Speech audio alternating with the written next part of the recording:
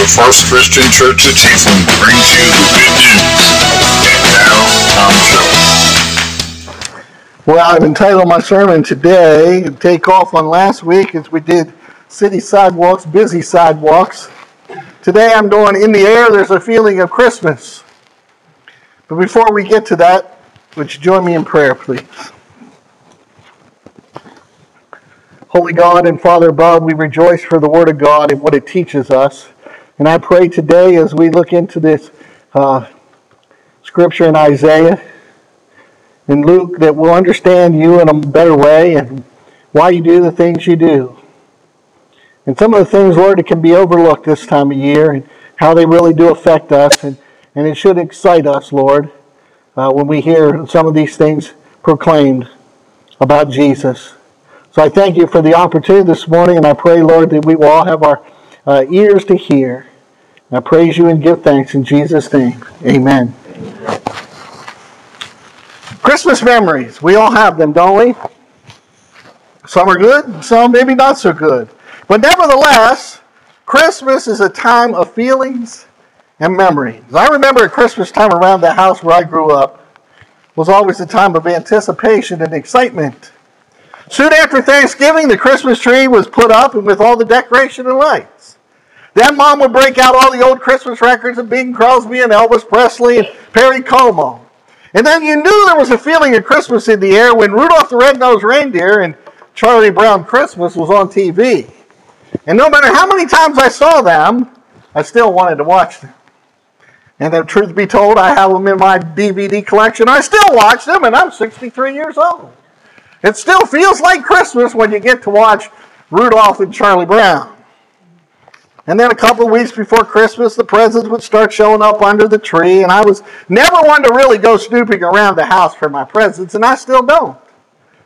But I do remember one year my two brothers found some of my presents before they were wrapped and woke me up to show me, and don't you know, I got in trouble just like they did, and Mom and Dad threatened that they were going back to the store. But still, on Christmas morning, there they were, wrapped up, and we got to open our presents. And at our home, we would gather around the Christmas tree at night and play I Spy. And you'd look at something and say, I spy something that starts with this letter, and then the rest would have to try to guess what that was. You see, all these things added to the anticipation of Christmas morning. Christmas memories as a child. Then I married my lovely wife, Liani, and I remember our first Christmas was in Puerto Rico, and she had wrapped this huge present for me. It was about this big and round, and about this high, and it's like, really? I had no idea what it was, and it was under the tree for like 2 or 3 weeks, and I'm like, she said, you can't guess what it is, and I tried, but I could not guess. Finally that morning, I opened up this big, bright red beanbag chair, of all things. And our memories as a new couple away from home started a new life together. And the memories, the excitement, anticipation of Christmas has grown over the years as we have memories of many Christmas mornings watching our 2 sons and now our grandchildren enjoy that wonderful day. And I'm sure you have many wondrous memories of your own. I also remember for many years on TV was the Bob Hope Christmas special. You remember that? Yeah. And he would always sing the song Silver Bells with one of his female co-stars. And I love the line from the song Silver Bells that says, in the air there's a feeling of Christmas. Listen to the words. City sidewalks, busy sidewalks, dressed in holiday style. In the air there's a feeling of Christmas. Children laughing, people passing, meeting smile after smile. And on every street corner you'll hear silver bells, silver bells. It's Christmas time in the city. Ding-a-ling, hear them ring. Soon it will be Christmas Day. You know, that's an unmistakable feeling at Christmas. The feeling of anticipation. And during the days leading up to Christmas, expectations run high, but will it be able to deliver on all the hype? As I age, I'm sorry to say that Christmas doesn't always live up to my expectations anymore. Not that I don't enjoy it or find it incredibly meaningful. Each one seems to be full of all the things that Christmas should be and so much more. We gather together with our son and his wife Amanda now and our grandchildren. It's a joyous time of gift giving and gift opening and enjoying the morning and sharing in each other's company. But after a couple hours, all the packages have been opened. You look around the room and what do you see? A pile of ripped up wrapping paper, bows strewn here and there, empty boxes in a heap, and all of a sudden you realize it's over for another year. And you sit and wonder, where did the time go so quickly? After all that build-up, all that anticipation, all that work and preparation, all that shopping and wrapping, and in a matter of minutes it's all over. Is that all there is to it? Christmas is over, gone like a vapor or a mist. Back at our house, the decorations would eventually get put away. The ones Leonie and I or the family took so much time and delight in putting up just a few short weeks ago. And you know what I'm talking about. Suddenly the house feels so empty. Where did the air go? That air that carried the feeling of Christmas. You see, the holiday is still incredibly fun, so why so sad? Maybe the problem is my expectations. Am I really so naive to think there actually will be literally peace on earth? Am I so foolish that I expect gifts and material things to make me happy? Perhaps I'm somehow expecting, hoping against all hope, that I'll magically become young again and go back to those days of my youth. And maybe I'm expecting to return to those days as a child when life was so simple and free of complications. And I wonder, where's this Christmas of my dreams? Will Christmas ever deliver on my expectations again? Or will it come and go more quickly each year? And maybe like me, you wonder about similar things too. In a flash, it's over. But what did we expect? For Christmas to last forever? And I think maybe somewhere deep in my heart of hearts, I do. I'd like it to last forever. So I want to talk about two things about the anticipation of Christmas. Then maybe it'll help us make it last much longer. The first one is this. It's the sky-high expectations. You know, a rather large portion of the Bible deals with a group of people who had sky-high expectations. They were the Jews, a nation of Israel, God's people. And by the time of Isaiah, the Jewish monarchy was in ruins. After 586 BC, most of them had been carted off by their captors to live in a foreign land. Yet they knew they had been given a promise. And we talked about that last week. A promise that someone was coming, the servant of the Lord. And as last week we read in Isaiah chapter 7, verse 14, therefore the Lord himself will give you a sign. Behold, a virgin will be with child and bear a son, and she shall call his name Emmanuel. Someone was coming. And in Isaiah chapter 9, verses 6 and 7, we read, for a child will be born to us, a son will be given to us, and the government will rest on his shoulders. And his name will be called Wonderful Counselor, Mighty God, Eternal Father, Prince of Peace. There will be no end to the increase of his government or peace on the throne of David and over his kingdom to establish it and uphold it with justice and righteousness from then on and forevermore. The zeal of the Lord of hosts will accomplish this. A ruler was coming, a king. They used a special word to refer to this long-awaited person.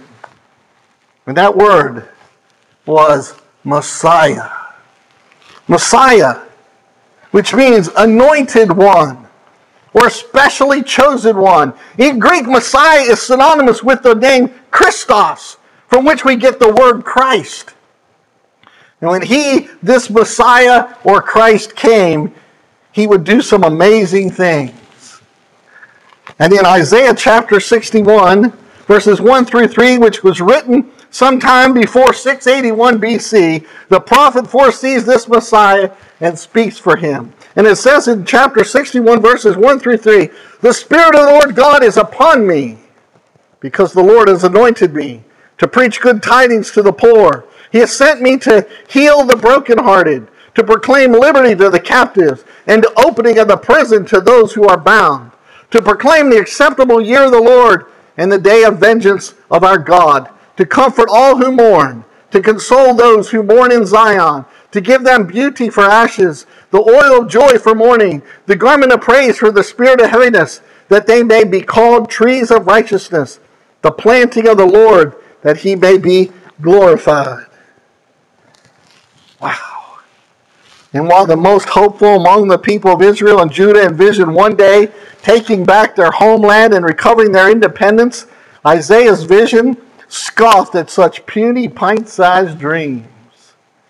Under the Spirit-filled leadership of this new ruler, there will be no more than just a return to a homeland. There will be a different world.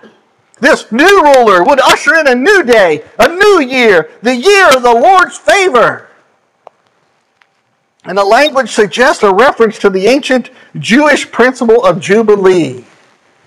In Leviticus chapter 25, God says that after every 50 years, there's to be a year when the prisoners and slaves are set free, a year when land is returned to its original owners, a year when all debts are canceled. Now, that would be pretty nice on December 26th, huh? It was a great idea, but there is no evidence that the year of Jubilee was ever celebrated seriously. So God says, what you won't do, I will do. With the Messiah, I will bring the year of the Lord's favor. In Isaiah 35, verses 5 and 6, it tells us, then the eyes of the blind will be opened, the ears of the deaf will be unstopped. The lame will leap like a deer, the tongue of the dumb will shout for joy, for waters will break forth in the wilderness and streams in the Arabah. And some among the Jews who would return from captivity, there was a feeling in the air. There was a feeling of expectation. It is difficult for us to imagine just how intense the anticipation of the Messiah was among the Jewish communities. Now, many of you have probably seen the movie Castaway, where Tom Hanks is stranded alone on an island. And the film does a good job of showing his intense longing for the day when he will be rescued. He has a small picture of his fiancée, which he looks at every single day, year after year, hoping and hoping and hoping he will see her again, although he had never received a promise that he would. At least the stranded nations of Israel and Judah had a promise to keep them going. And through their own sinfulness, they had faced oppressors and captors, yet they were still God's people. They cried out for God's help. They received God's favor for deliverance. Even after they returned to captivity around 430 BC, they again were quickly under the reign of another oppressive dictator. And so among the Jewish community, expectancy for deliverance ran high. And perhaps in their hearts they longed, come, Messiah, come. Rescue us. Deliver us. Bring Jubilee. Now, I have to ask ourselves this. Where's our sky-high expectations? They were waiting for the Messiah to come. It's crazy. When the Messiah came, they had all these signs. They knew the Messiah would be born in Bethlehem. They knew he'd be born of a virgin. They knew a lot of things. And he came, and so many denied it. That leads me to my point for us. Our sky-high expectations, where are they? Do we have them? Jesus is coming. We're waiting. The promise. We're just waiting for it to be fulfilled. Do we have high sky expectation or sky high expectation, whatever you prefer, that Jesus is coming back? And are we living our life in such a way with that same excitement? Just a thought. We should be. Because we don't know when it's going to happen. We don't know. I can't stand here today and tell you what day it's going to happen. Neither can you. But it doesn't shake our sky-high expectations, or it shouldn't. What happened then many years later, after Isaiah? Well, God said, guess what? Here come the birth announcements. It's time.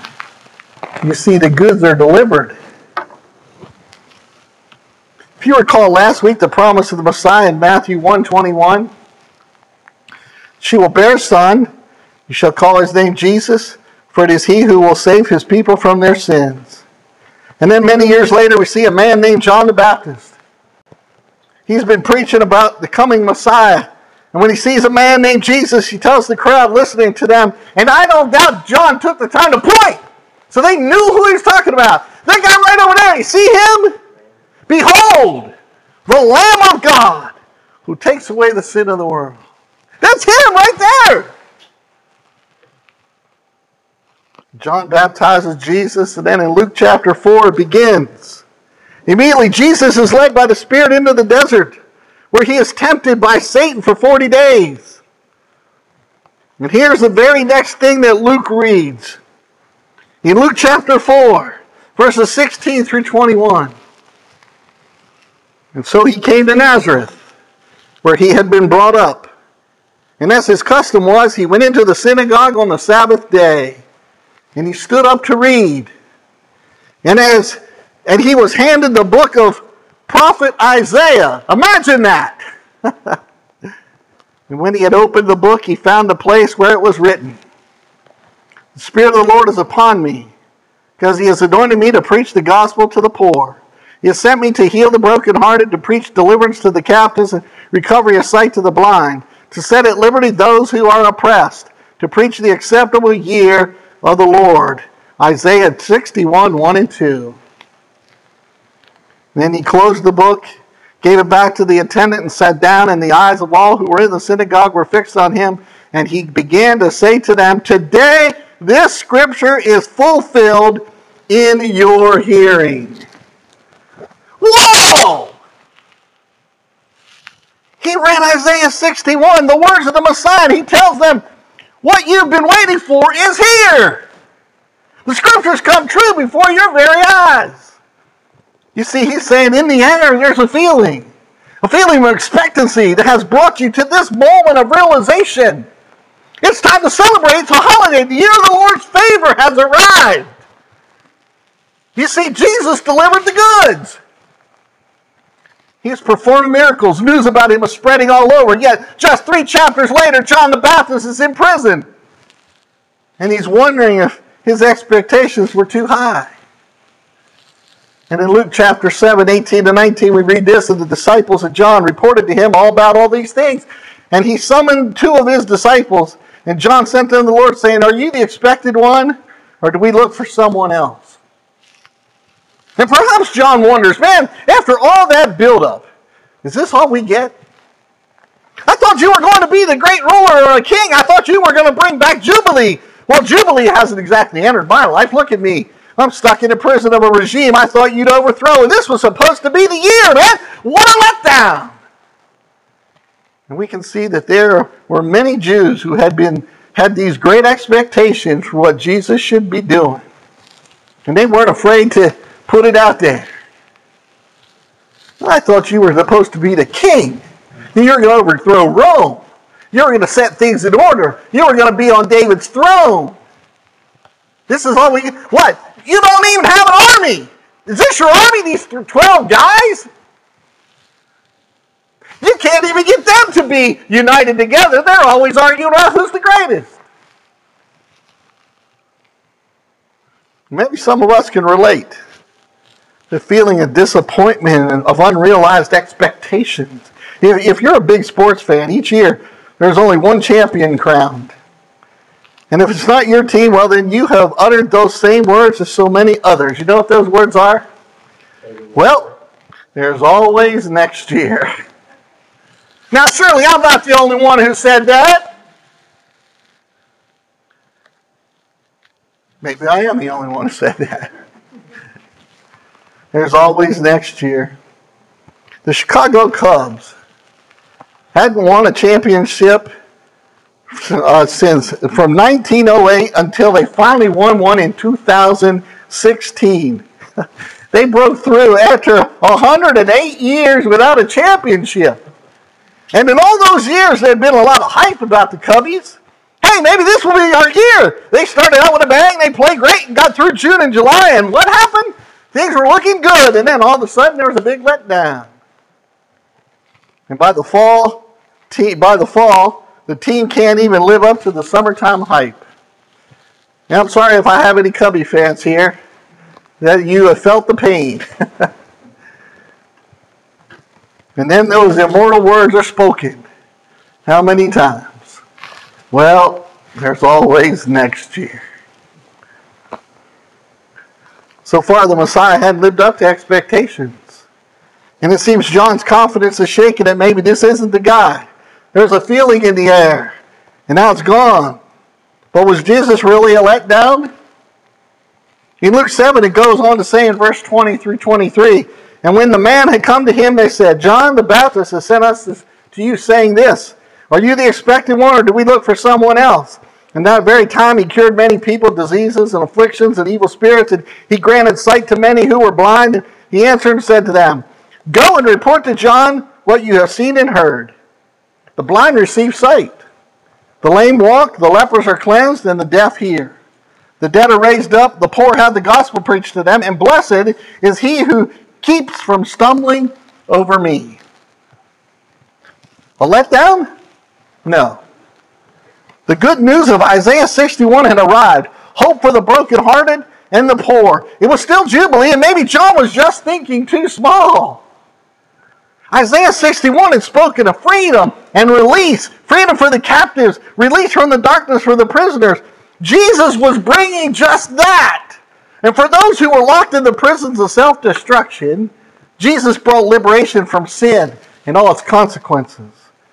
What he would do on the cross in giving his life for humanity would bring freedom of a magnitude that no one could ever have dreamed.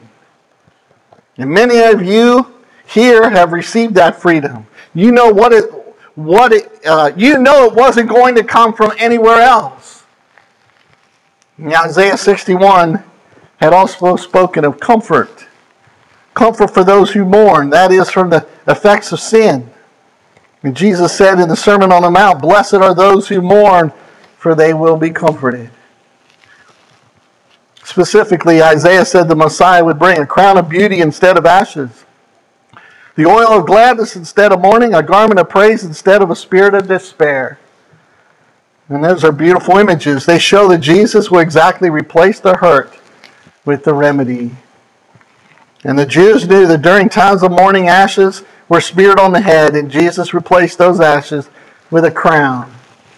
A crown of beauty applies to the head, the cure given directly to the place of need, and to bring the new life of gladness instead of mourning, the infusion of a heart of praise to replace despair and depression. And many of you have received the crown of beauty replacing your ashes, and you know how desperately you needed it. And that's what Jesus came to do. And John the Baptist's expectations weren't too high, they were too low. Only the real Messiah could deliver these kinds of results. And so as we live amid the tremendous build-up for another December holiday, we may rightly wonder, will Christmas live up to my expectations? Will it be everything I want it to be and more? Will the air that carries the feeling of Christmas deliver on all the hype? To conclude, let me share with you a quote from C.S. Lewis's famous work, The Weight of Glory, because he captures some of the longings we have for Christmas. This is what he says. But we want so much more. Something the books on aesthetics take little notice of, but the poets and mythologies know about. We do not merely want to see beauty, though God knows that is bounty enough. We want something else that can hardly be put into words, to be united with the beauty we see, to pass into it, to receive it into ourselves, to bathe in it, to become part of it. That is why the poets tell us such lovely falsehoods. They talk as if the west wind could really sweep into a human soul, but it can't. They tell us that the beauty born of a murmuring sound will pass into a human face, but it won't, or at least not yet. The door on which we have been knocking all our lives will open at last. You know, maybe all my life I've been expecting too much out of Christmas and not enough out of Jesus Christ.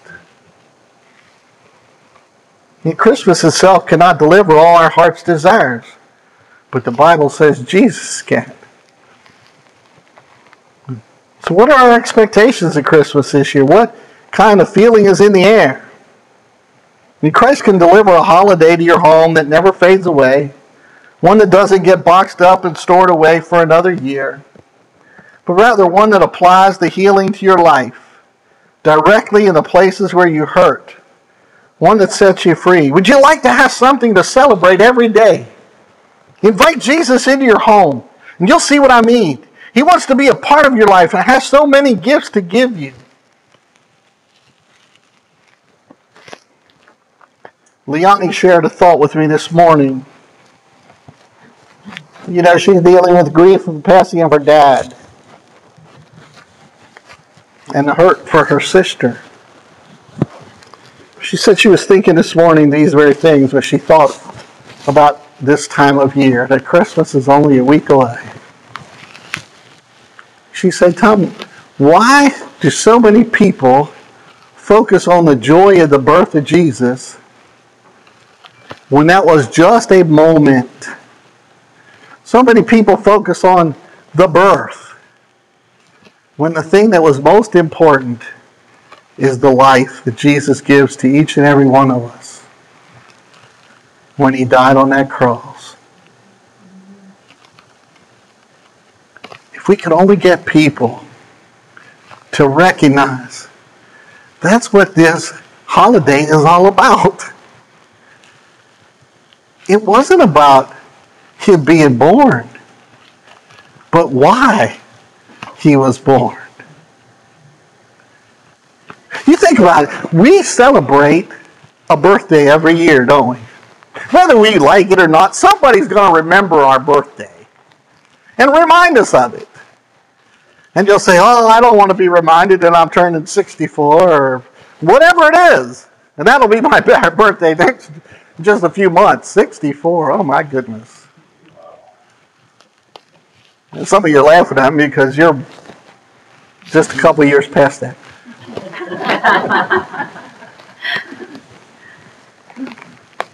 Do you ever think there are certain things we know Jesus was born to a virgin.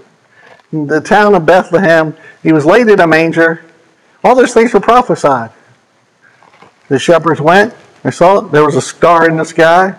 Eventually, the Magi came, however many there were. And they went and visited Jesus in a house.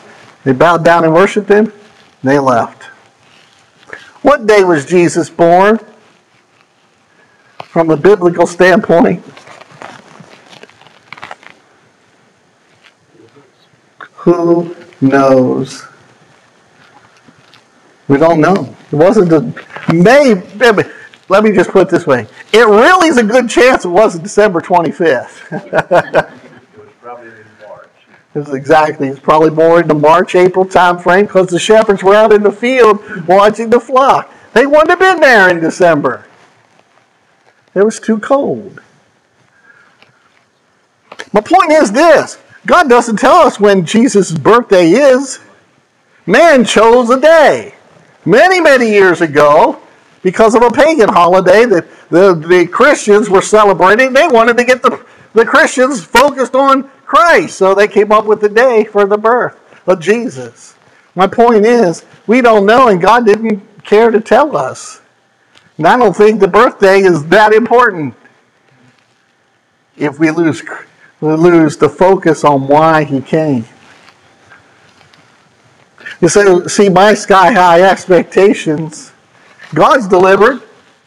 The goods have been delivered, but my Sky-high expectations need to be on why Jesus came and that he's coming back. A whole lot more the fact that he was born. That prophecy's been fulfilled.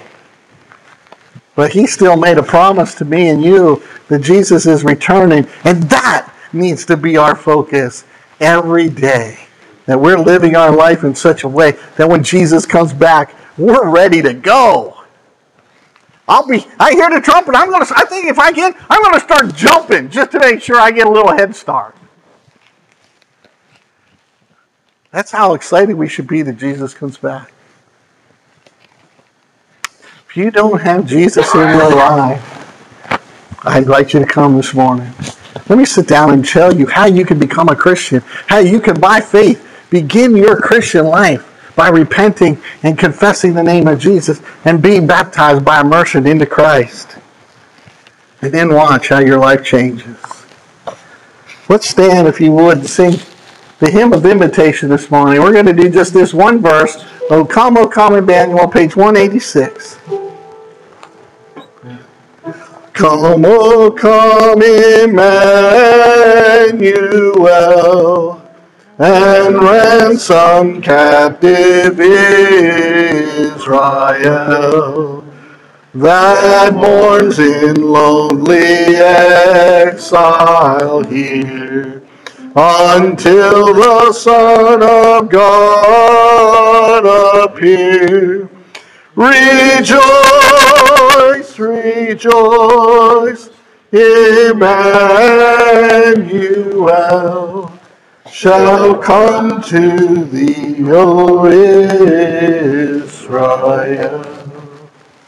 Heavenly Father, we're truly grateful for the opportunity today to be together, to share together, to learn together, to remember your Son around his table, to pray and to lift up our voices as one to praise you and to read the Word of God.